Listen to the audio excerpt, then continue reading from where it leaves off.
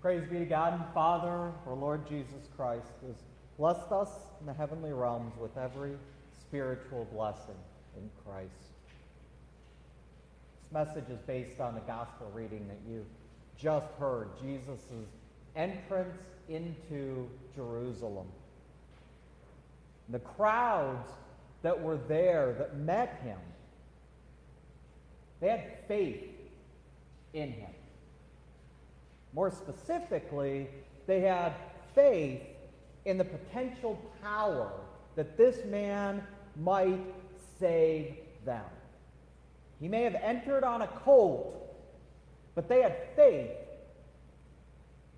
that Jesus would surely ride out on a horse victorious. Now, this wasn't the first grand entrance of Jesus. Some 30 years before, he entered into his creation.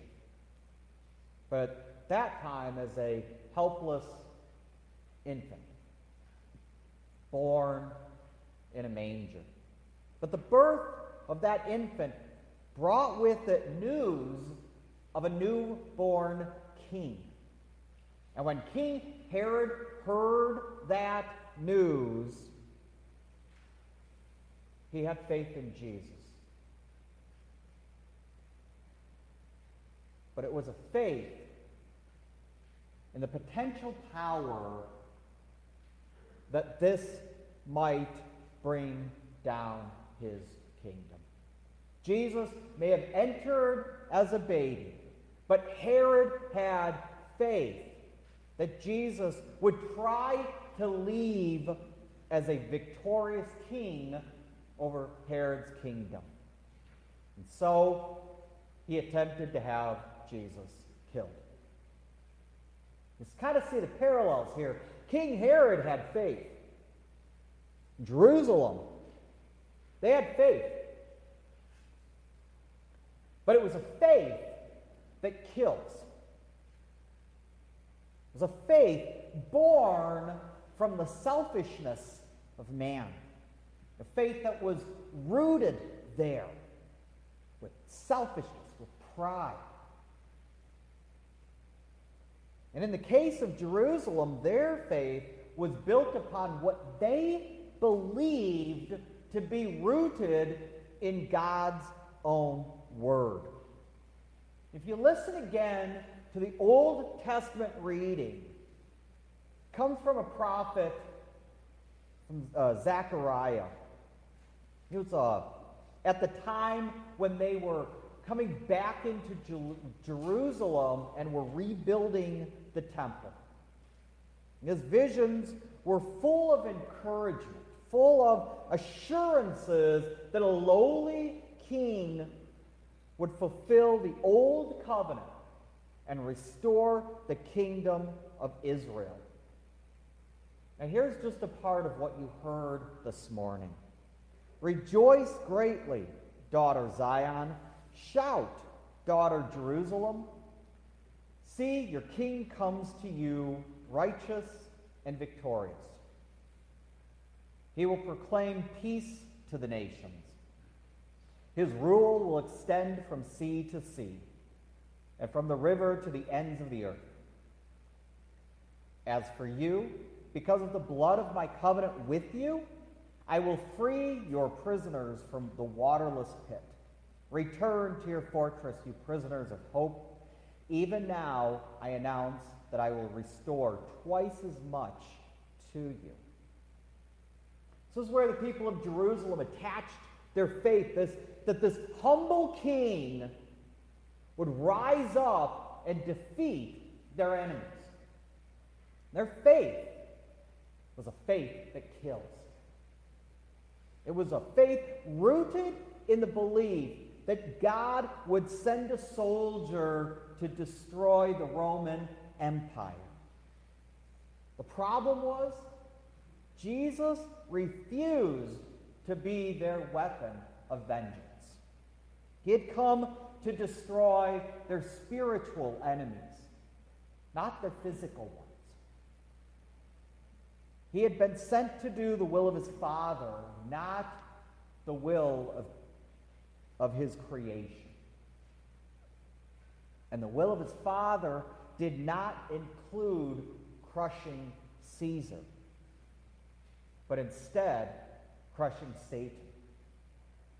See, this is what he came for, and this is what he entered into Jerusalem to accomplish.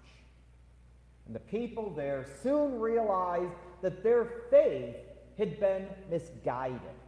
It had been attached to the desires of man. And they believed that there would come a king that would do their will. But they soon realized that their king wouldn't be found in Jesus. And so, how did they respond? Did they question their faith? Of course not. Their faith was strong. It was a faith that kills. And so they sent Jesus to die. You see, King Herod had faith. People of Jerusalem had faith. They both had faith. But their faith was anchored to the will of man, not to the will of God. And when Jesus entered into each of those scenes, he challenged that faith. See, he arrived with a mirror, not with a sword. And they hated him for it. Now, lest you dismiss this as just a history lesson, I want to talk about another entrance of Jesus. In our baptism, he entered into our hearts through the work of the Holy Spirit. Now, he didn't enter as a baby. He didn't enter riding on a donkey. But his entrance was just as lowly. Nothing more than water. And although that water was combined with God's word, the earth didn't shake. And those even outside the church walls didn't even notice. But he entered our hearts nonetheless. Our faith grew, and it became strong.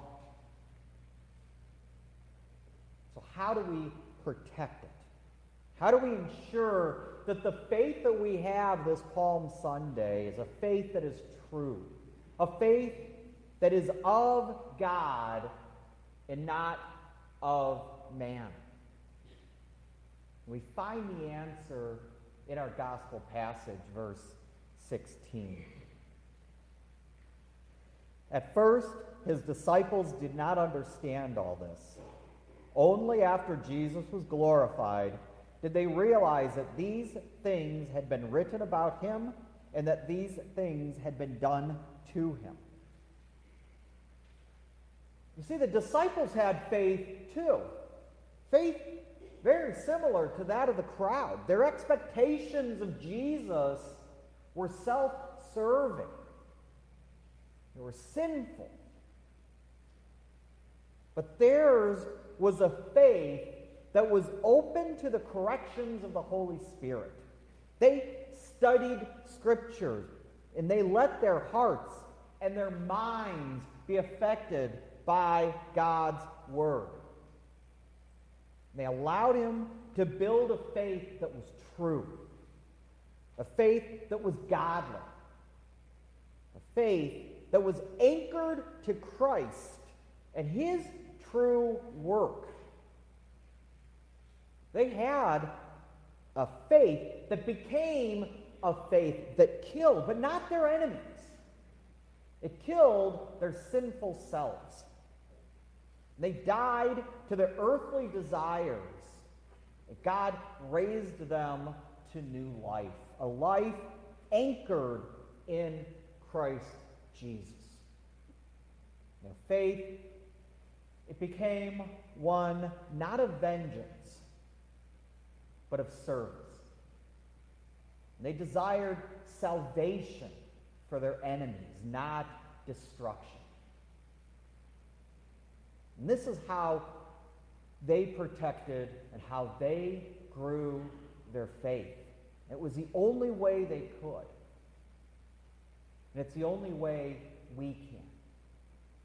And so on this Palm Sunday, I ask you, examine your faith. Pray that God would show you where your faith is a faith that kills, that seeks vengeance and self-serving goals.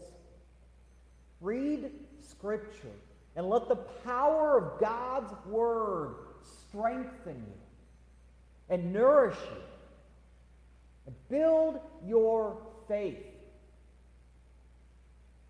You have a faith that kills. Let it once again kill your sinful flesh and renew a faith in you that will lead to eternal life. Please pray with me. Create in me a pure heart, O God, and renew a steadfast spirit within me. Do not cast me from your presence or take your Holy Spirit from me. Restore to me the joy of your salvation and grant me a willing spirit to sustain me. In your name we pray. Amen.